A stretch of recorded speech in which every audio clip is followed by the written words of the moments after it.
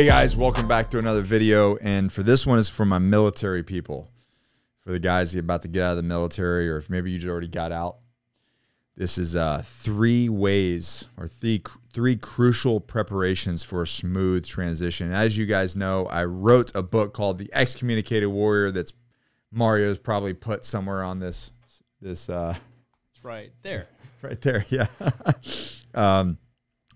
But I wrote a book on me leaving my special operations career after 12 years in the military, and my story as I exited the military and how I found myself back to a successful plane, and the 7 stages of transition that I had to go through to get there. And the reality is, if you fly by the seat of your pants, you're going to go through the 7 stages of transition. But the reality, you don't have to go through them. You can skip a few. You can skip the bad ones if you do it right, and if you invest in yourself in the right way.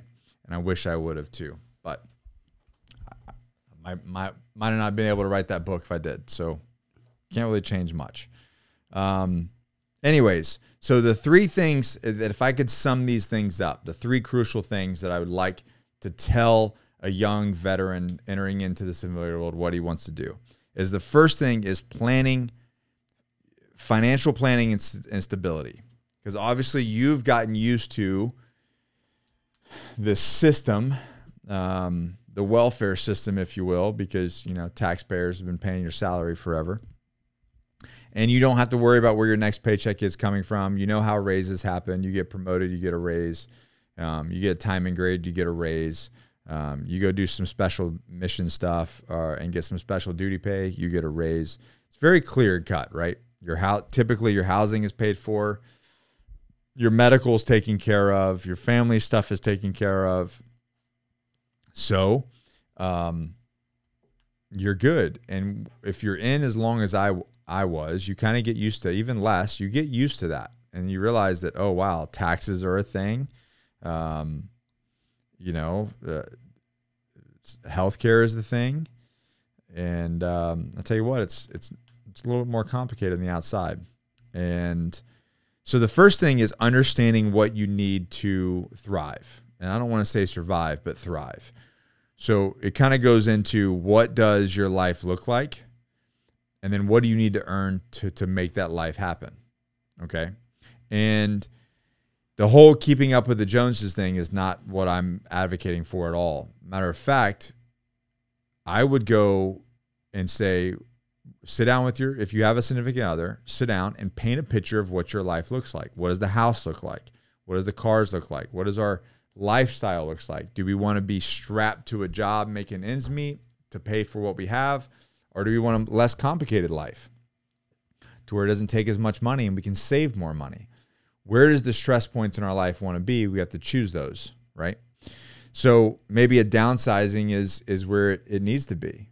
People are afraid. They're like, well, I can't do this because I've got this mortgage and I've got these car payments. And I'm like, well, who says you need all that? Who says you have to have this kind of size house with that kind of mortgage? And who says you have to have, the $700 car payment, et cetera? You don't have to have all that. So you build your life for what you want, and then you go out and earn to support that life, right? So really challenge yourself into thinking, okay, what does my life look like? And then we build a plan around that. Okay. So getting in, I don't want to say traditional financial advisories, because they tell you just invest in a 401k.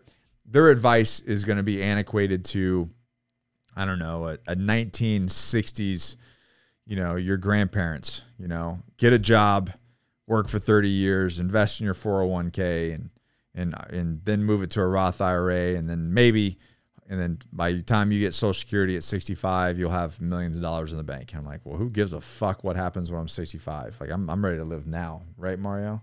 It's like, it's time to have some fun now. Right. It's time to make some money. It's time to make some money now. So I'm not an advocate for all of that. I am an advocate for getting out of debt and having a huge cash flow and then putting a bunch of cash in the bank. That's what I'm an advocate for. Your retirement plan is what you're doing now. So anyways, looking at your VA benefits, right? Not letting that slide. And if you don't get with an advisor, I'm going to throw her out there. Her name's Amy Faulkner. She's in Charlotte, North Carolina. She's the one who helped me. Great attorney for fighting the VA to get what you need. And then really analyze, and it goes back to that, like looking at, post 9/11 GI Bill or GI Bill, whatever they're looking at, and then really just maximizing all of your available resources, right? And then earning some freaking money, man. Go out there and earn some damn money.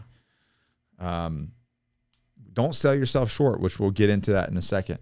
So redefining the second thing is redefining your identity and purpose. One of the biggest things that military guys have a problem with is that, it's not, especially with like being in the Marine Corps, it's not just what you did, it's who you are. Like being a Marine is who you are. Being a recon Marine was who I was. Being a Marine Raider was who I was. It's how I thought. It's how I looked at life. It's the neighborhood I lived in, et cetera, et cetera, et cetera. And if you're not that thing, then what are you? And I think that's where a lot of veterans struggle. They're like, well, I'm a veteran. Well, people say they care to a point, but, you hit that drum enough and you're like the bro veteran guy, which people have, said that, have said that, oh, Nick's just a bro veteran. I'm like, well, I don't know about that. I mean, I'm CEO of a couple 7-figure companies and a partner of several others. So if you want to call me that, sure. I think I'm just Nick, the businessman, but whatever. But letting that be your identity is only going to take you so far. You got to figure out who you are. And when I started figuring out who I was outside of the military, who Nick was as a father, as a husband, as a man, that's when really I found my footing. And it wasn't attached to this thing that I did.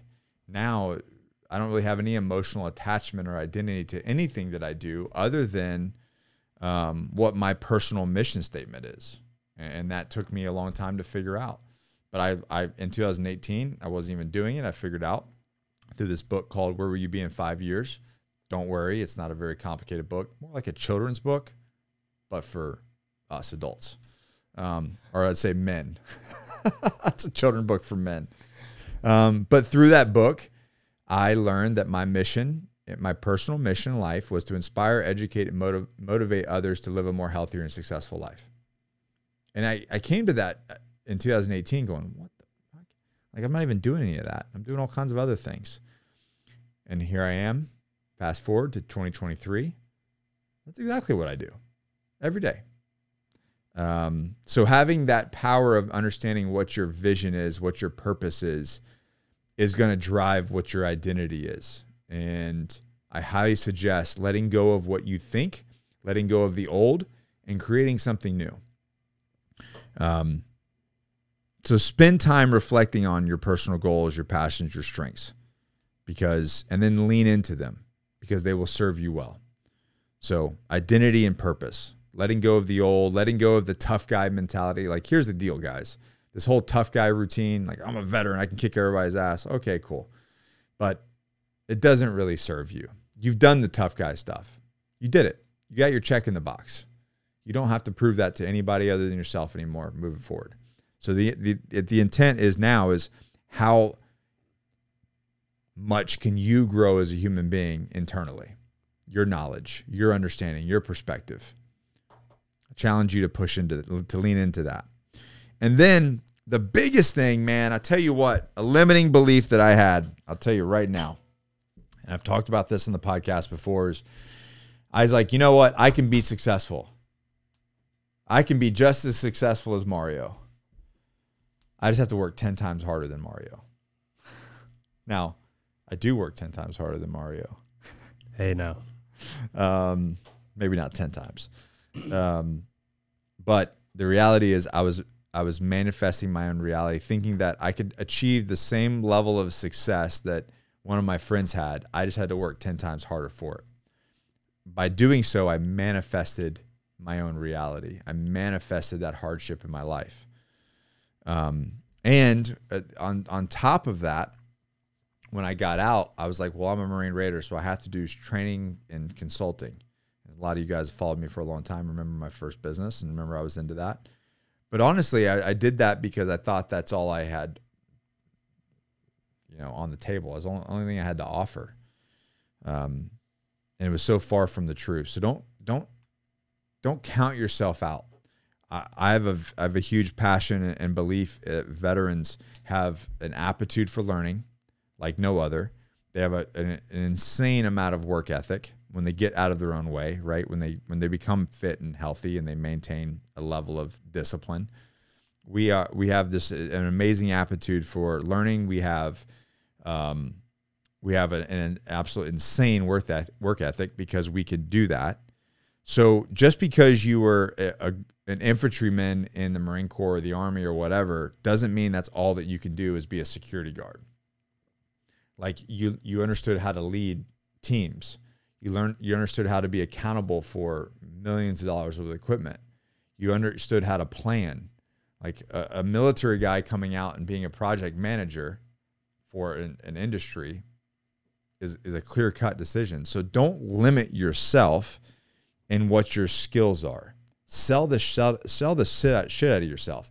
And and I'll touch on this aspect as well. There's a big thing, military coming out being like, well, be a quiet professional, especially in my arena. Be a quiet professional. So like all these different special operations branches, mainly MARSOC, was like, you're not special. Be a quiet professional. Let your actions speak over your words. Meanwhile, Navy SEALs and everybody else are like banging their chest. Like, how do you know somebody's a Navy SEAL? Well, before you met him, he told you 10 times. But here's the deal. You're not going to be a doctor or a lawyer for 15 years. And then at 15 years, when you wrap up that career, they're not going to tell you, hey, don't talk about what you did as a doctor or a lawyer. Don't put that on your resume. And don't share that. Just be a quiet professional. No, man, that's all you have. If you spent 10 years in the military from the 18 to 28 or 12 years, 18 to 30 years old, that's your resume. Talk about it. Use it. No one gives a shit. That's the reality, man. The only thing that you're doing is selling yourself short. You're limiting your belief in yourself that you can be something greater than what you were. So sell yourself, man. I remember my first training business. We lost a bid to be the onset advisory for Marine 3. Did I tell you this, Mario?